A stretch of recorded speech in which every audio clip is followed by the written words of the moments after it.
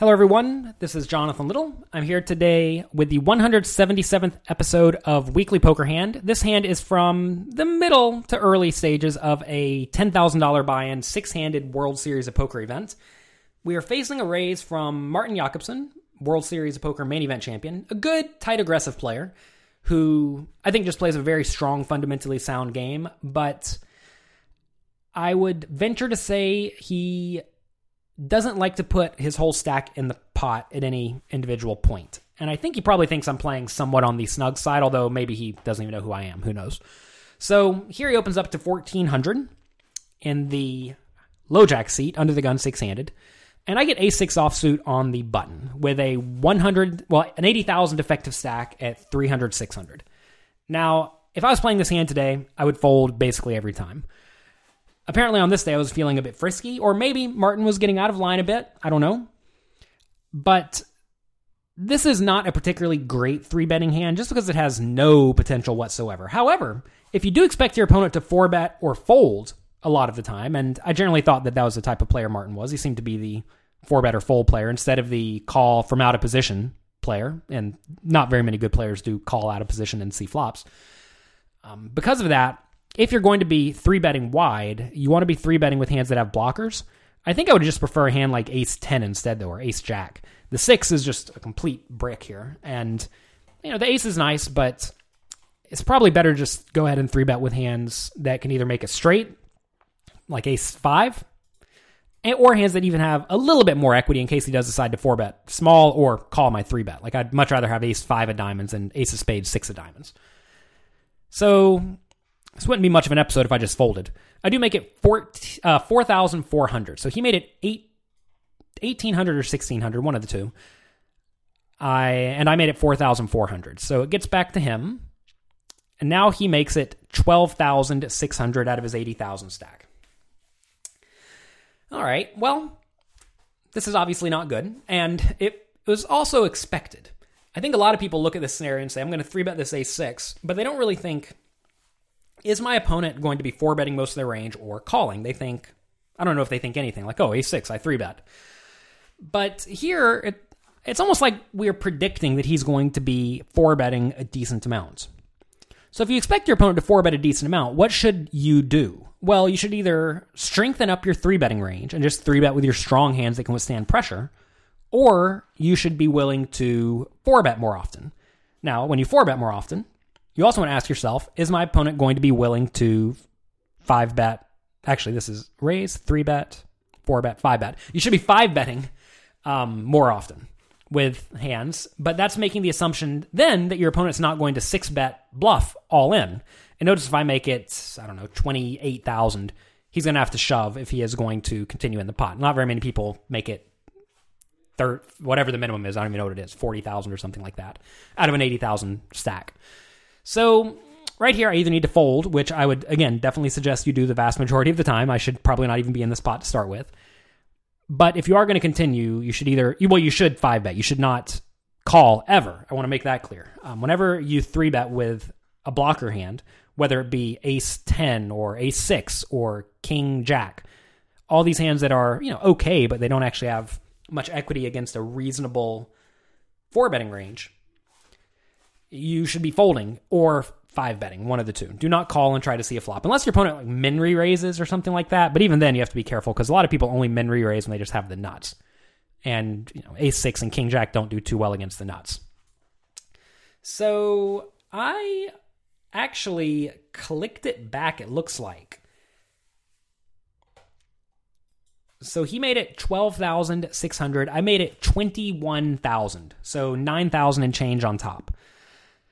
And this is something I would only do with hands like aces and kings and maybe queens and ace-king for value. So a very small value range. But I would do this for value. And when you're doing it with those hands for value, you can have some bluffs. So the question is, which hands do you want to bluff? Well, it doesn't really matter that much, but I do think the blocker hands are going to be more relevant than the suited connected type hands. Because, like I said, Martin doesn't seem to be the type of player who's going to call from out of position with his ace-jack bluffs here. He's just going to fold. So I don't hate this, but ace-6 is I keep going back to the fact that ace-6 is garbage, and it is garbage. I don't need to beat that concept to death, but ace-6 is not a good hand. I should have just folded this pre-flop, and then I should have probably folded it to the 4-bet. But once I 3-bet, and I know my opponent's going to be somewhat inclined to 4-bet, I should at least consider 5-betting. And when you're playing in-game, especially against amateur players, not against World Series champions, but against amateur players, you can very often tell when they 4-bet if they are like ready to go, if they're amped up and ready to play all in. And if they're amped up and ready to play all in, well then clearly just fold. Or if they're obviously just messing around, then you can put in the 5-bet and win the pot almost every time. But again, one important point here is that if I think Martin's going to 4-bet wide, that doesn't give me license to 5-bet wide, because I need to think about if he's going to be shoving or 6-betting wide.